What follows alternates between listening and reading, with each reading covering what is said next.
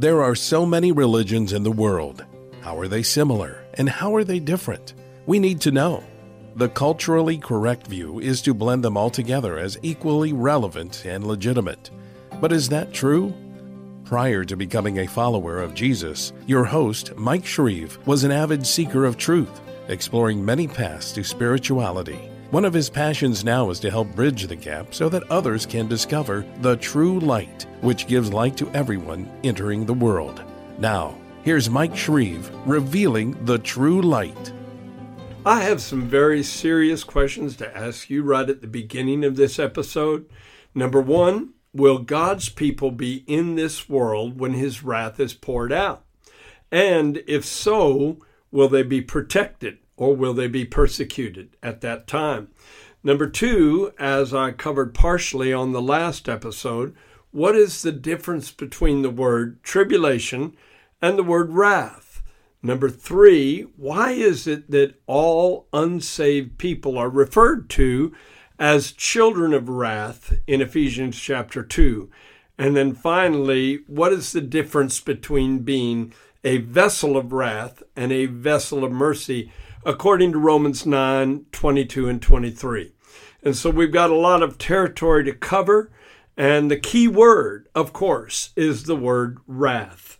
And this is not a subject that I want to teach, but it's certainly not one that I can ignore. It's in Scripture, and it's something that we have to deal with.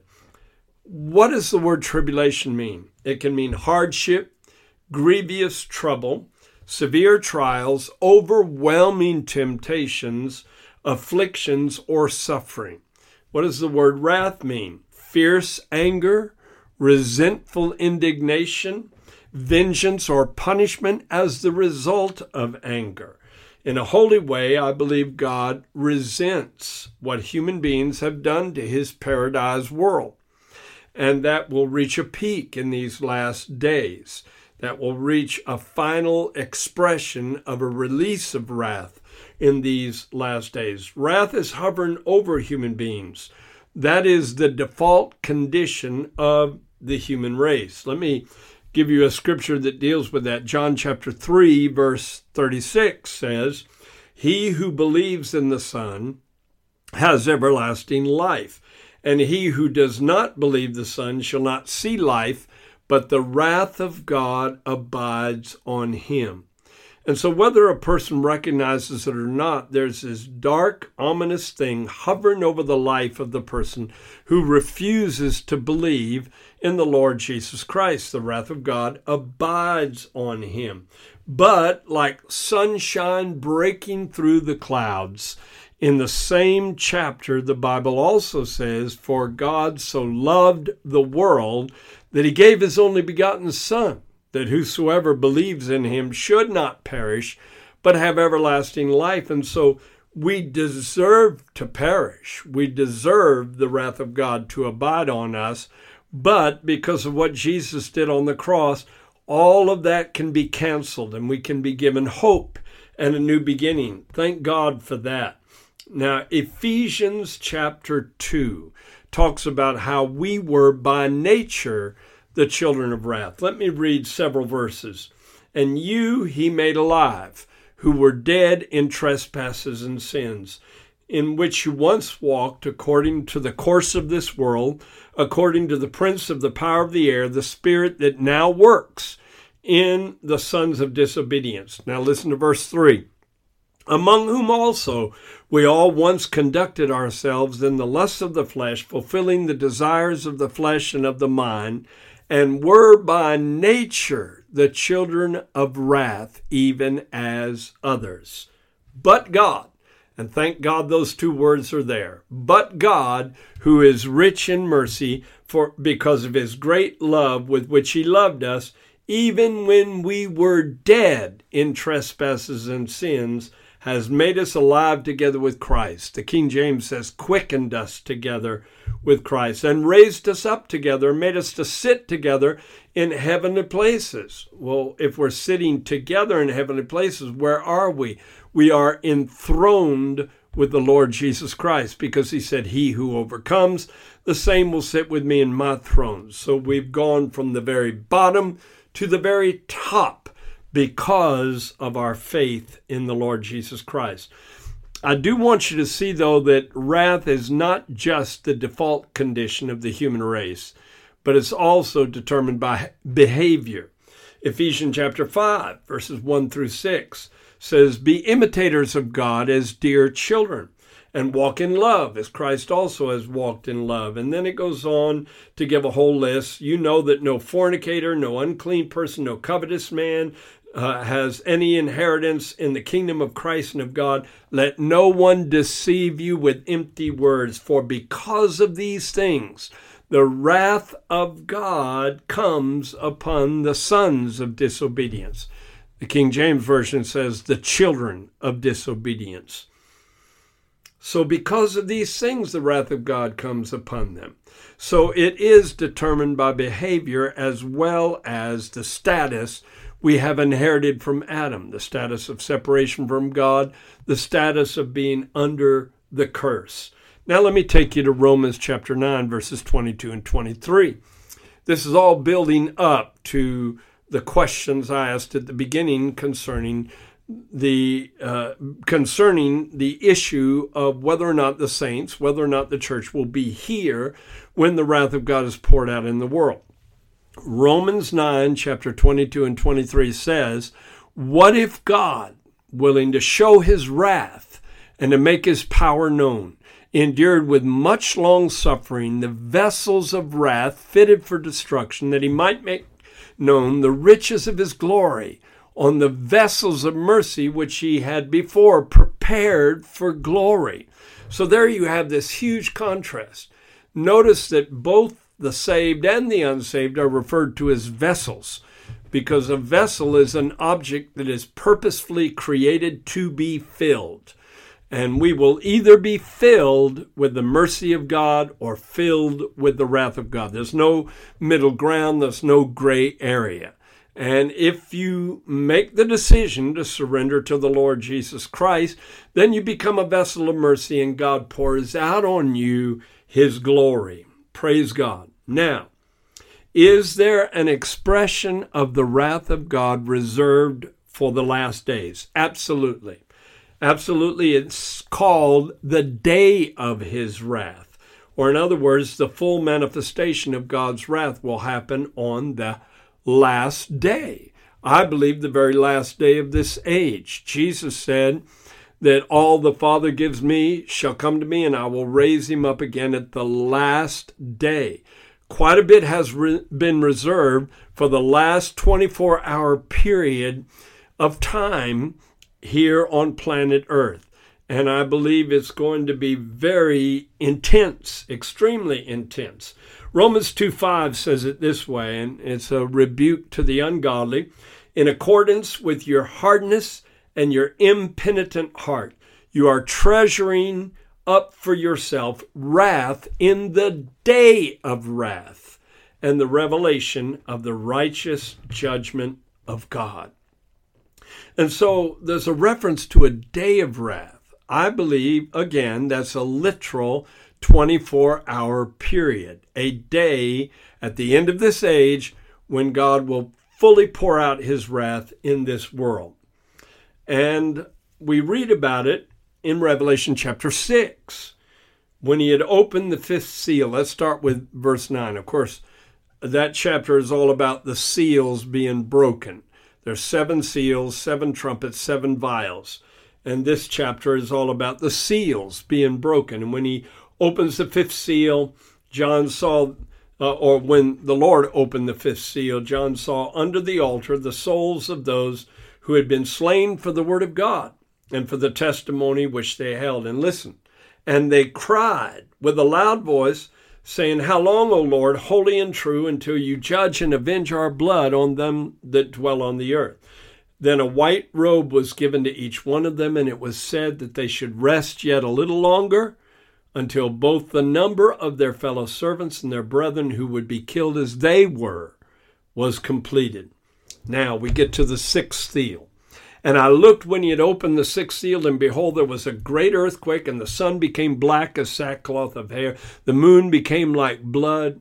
The stars of heaven fell to the earth like a fig tree being shaken by a mighty wind, and its figs falling to the ground. Then the sky receded at a scroll when it is rolled up, and every mountain and island were moved out of its place, and the kings of the earth, and the great men, and the rich men, and the commanders, and the mighty men, and every slave, and every free man, hid themselves in the caves and in the rocks of the mountains, and said to the mountains and rocks, Fall on us, and hide us from the face of him who sits on the throne, and from the wrath of the Lamb.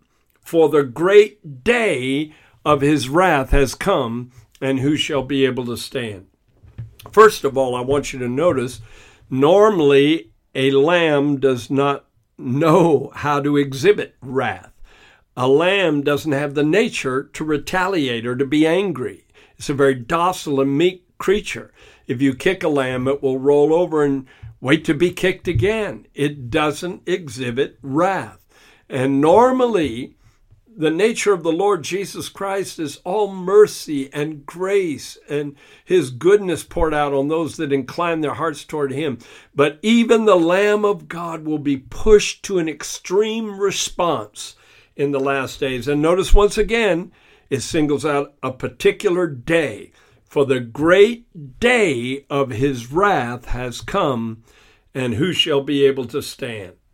Now, immediately in the next chapter, a protection plan is mentioned. And that's when there's 144,000 Jews that are sealed with the seal of the living God. And listen to how John worded it. After these things, I saw 4 angels standing at the 4 corners of the earth, holding the 4 winds of the earth, that the wind should not blow on the earth or on the sea or on any tree. Then I saw another angel ascending from the east, having the seal of the living God. Now, whether or not that's different than the seal that is applied at salvation is questionable. And he cried with a loud voice to the 4 angels to whom it was given to harm the earth and the sea. And listen to what he said, Do not harm the earth, the sea, or the trees till we have sealed the servants of our God in their foreheads. So apparently, God's going to supernaturally protect his people. Now, it mentions in that chapter 144,000 Jews that are sealed. But then it talks about a multitude without number of Gentiles, people of all nations. And the question is asked, who are these? Where did they come from? And the answer is, these are those who came out of great tribulation and washed their robes and made them white in the blood of the Lamb. And so I tend to think, even though we are not told specifically, I tend to think the multitude without number is also sealed with the seal of the living God. However, we have this wonderful promise in Revelation 7:10 that salvation belongs to our God who sits on the throne and to the Lamb. So God is going to counterbalance the insanity and the chaos that's going to manifest in this world. And incidentally, this could be 50 years from now. Every generation tends to overshoot it. It could happen soon. It could happen decades from now. But we do know this, that salvation belongs to our God who sits on the throne and to the Lamb. And 1 Thessalonians 5:9 says, God has not appointed us to wrath, but to obtain salvation. And the word salvation means deliverance. Now, what does that mean? And when is that going to happen? Let me take you to 1 Thessalonians 5. And let's go through the first 9 verses. But concerning the times and seasons, brethren, you have no need that I should write to you. For yourselves know perfectly that the day of the Lord, so comes as a thief in the night. For when they shall say peace and safety, then sudden destruction comes upon them as travail upon a pregnant woman, and they shall not escape. But you, brethren, are not in darkness, that that day should overtake you as a thief. So, once again, we will be aware of the closeness of his coming. the world outside of a relationship with God will be surprised. We will not be surprised.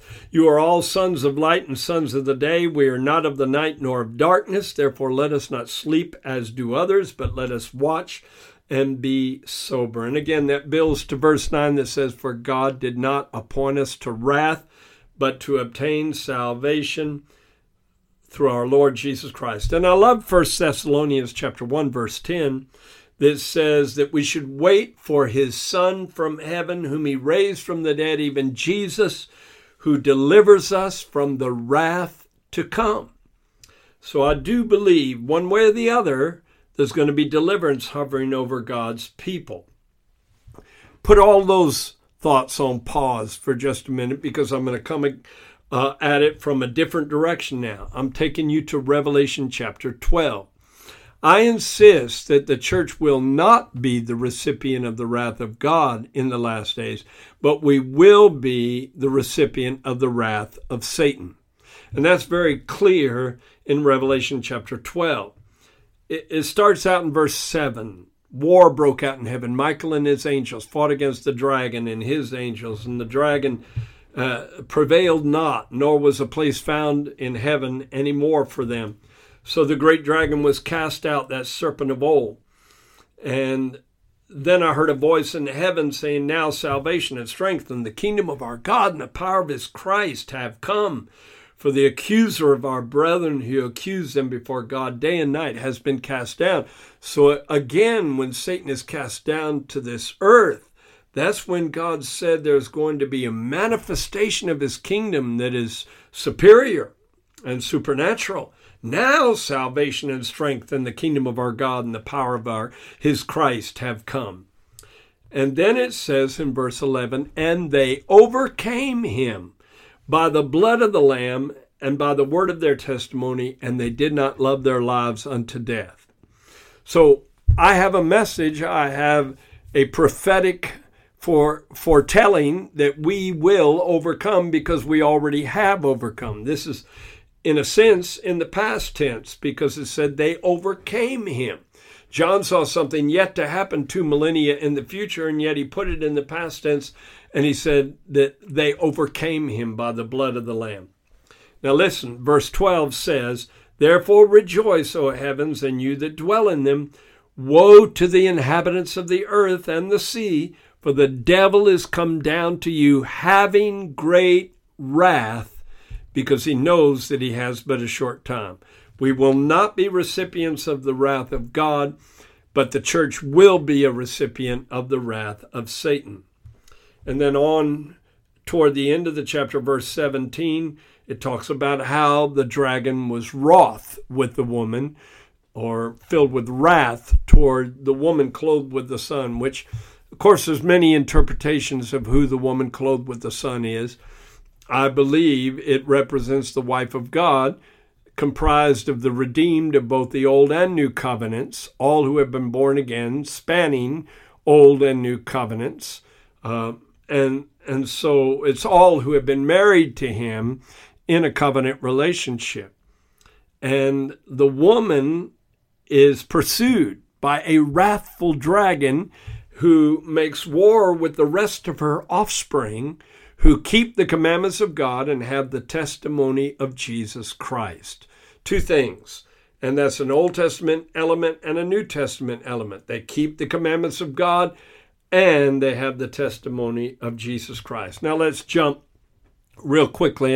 And I realize I'm not spending a lot of time on all these particular subjects. These are passages you need to go back and prayerfully ponder and spend more time reading.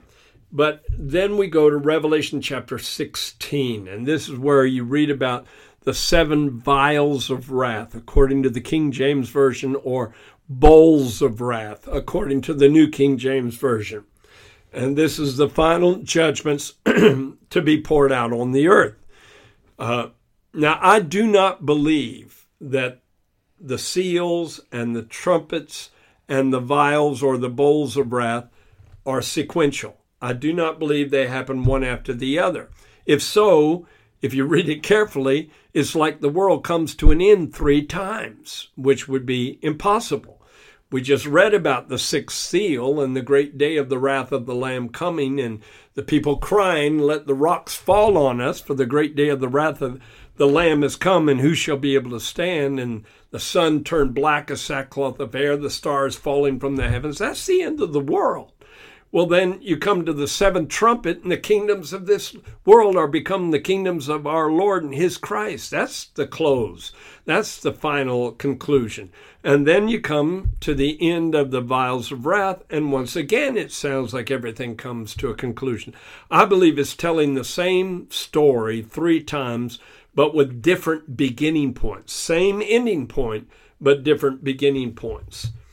And Revelation 16, then I heard a loud voice from heaven, from the temple, saying to the 7 angels, "Go and pour out the bowls of the wrath of God on the earth."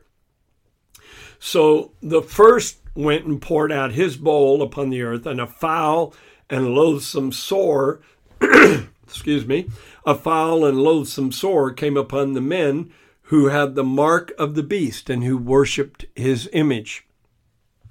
Now let me insert here that one of the first visions God ever gave me, one of the first revelations God ever gave me concerning the last days, referred to this very passage of Scripture, because I saw the man who won me to the Lord and me come around the corner of a high skyscraper building. We were walking through a big city like New York or Chicago, and in front of us were hundreds of people writhing in anguish because these sores were all over their body and they had no relief from them.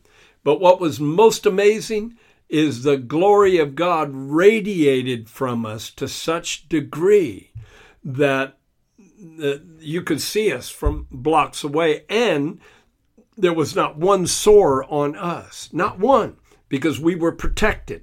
I do believe there will be a tremendous supernatural protection on God's people in these last days. And I believe it will be a time of prophetically declaring the word of the Lord.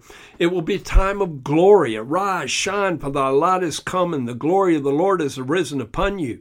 Darkness will cover the earth, and gross darkness will cover the people, but his glory will be seen on you. That was demonstrated in that vision. Before I knew much about the book of Revelation at all, God gave me that visitation. Then the second angel poured out his bowl on the sea, and it became blood. The third angel poured out his bowl on the rivers and springs of water, and they became blood.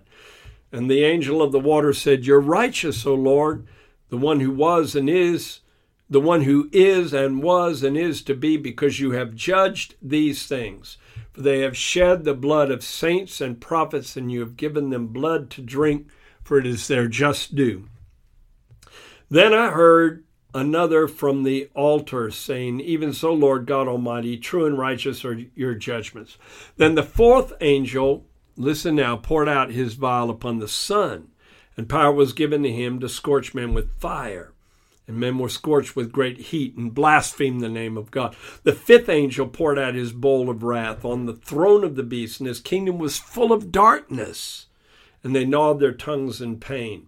And they blasphemed the God of heaven because of their pains and their sores, and they did not repent of their deeds. Then the sixth angel poured out his bowl on the great river Euphrates, and the water was dried up, so that the way of the kings of the east might be prepared. And then it said that unclean spirits like frogs went out of the mouth of the beast, out of the mouth of the false prophet. They're the spirit of demons performing signs, which go out to the kings of the earth and of the whole world to gather them together to the great day of God Almighty, the battle of the great day of God Almighty. Now, I read all of that so that I could give this verse to you, Revelation 16:15.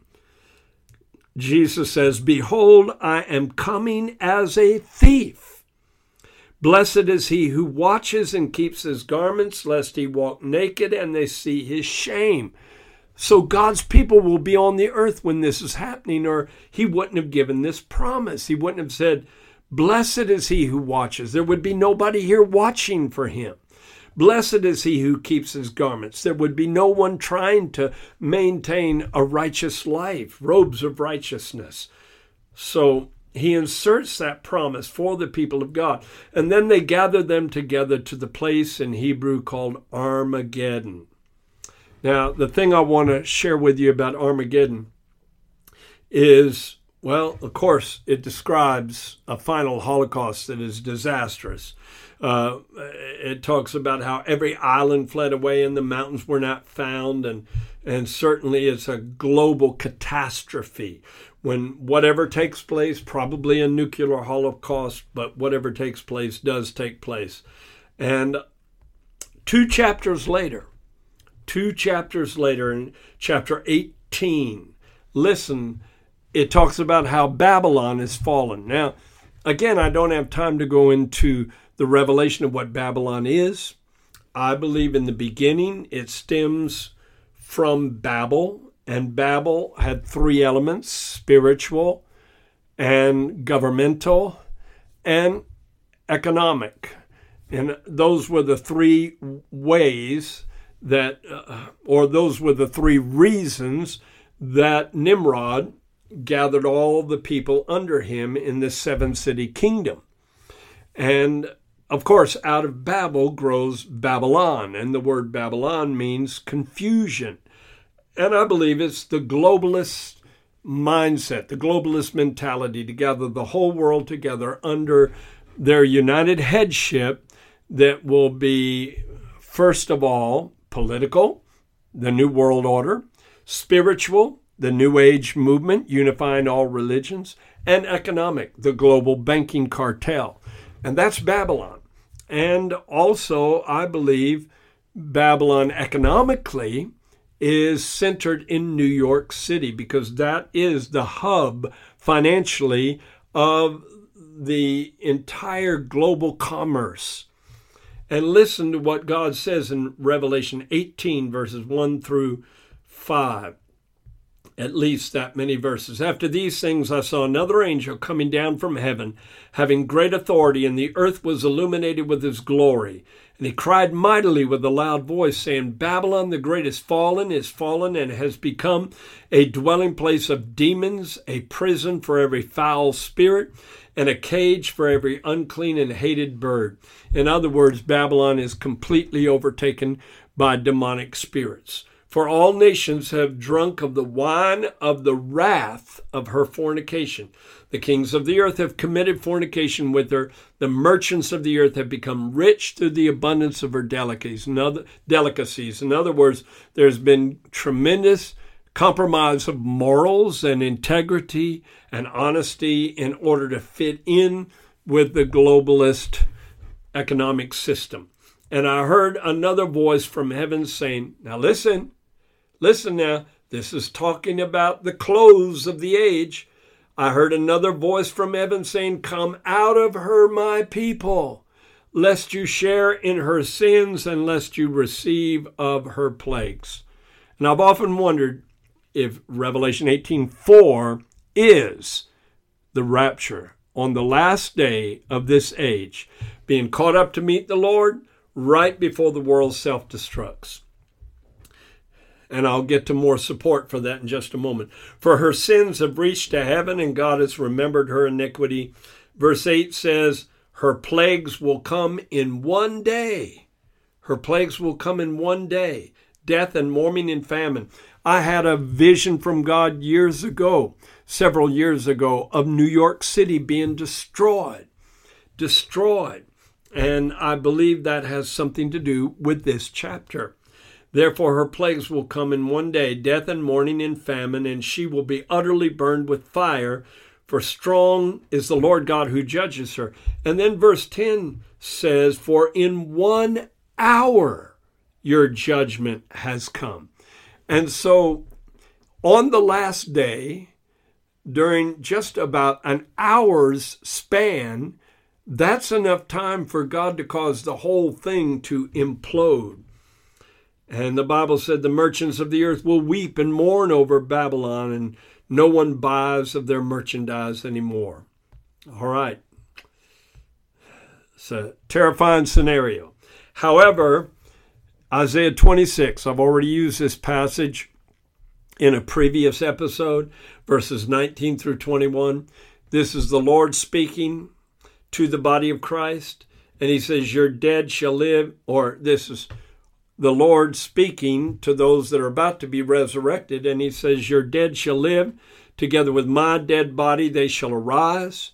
Awake and sing, you who dwell in dust, for your dew is like the dew of herbs, and the earth shall cast out the dead. Come, my people, enter your chambers, shut your doors behind you, hide yourself, as it were, for a little moment, until the indignation is past. For behold, the Lord comes out of his place to punish the inhabitants of the earth for their iniquity, for the earth will also disclose her blood and will no more cover her slain. So once again, I believe a lot can happen in one day. And I believe the Lord will come in flaming fire, all his holy angels. The illumination of the sky will be so intense. The light of the sun will be like the light of 7 days. We will be caught up to meet the Lord in the air when the final destruction of the planet takes place. And then we will return with him to set up his kingdom in this world. And he said in Luke 17:24, for as the lightning that flashes out of the one part under heaven shines to the other part under heaven, so shall also the Son of Man be in his day. Like a flash of lightning around the entire globe. In those days and after that tribulation, Mark 13:24 through 27, the sun will be darkened, the moon will not give its light, the stars of heaven will fall, the powers in the heavens will be shaken.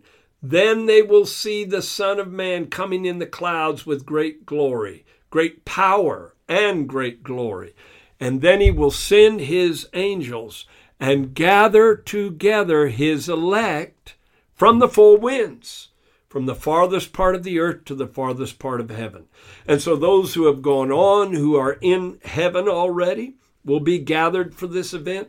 Those who are still on the earth will be gathered for this event. And it will happen after the sun is darkened and the moon will not give its light and the stars fall from heaven. And then he shall send his angels and gather his elect. So however it all pans out, however it evolves, however it is predetermined to take place, we will have ultimate victory. And so regardless, we can look to the future with expectancy and hope, because that blessed hope is the appearing of the Lord Jesus Christ and our gathering together unto him. Thank you for joining Mike Shreve today on Revealing the True Light, and thank you for opening your mind and your heart to the truth. Be sure to subscribe on iTunes, cpnshows.com, or wherever you listen to podcasts so you don't miss new episodes. You can explore the beliefs of many world religions more deeply by ordering Mike Shreve's book titled In Search of the True Light. We also invite you to visit our website, thetruelight.net, and sign up to be part of our global internet family.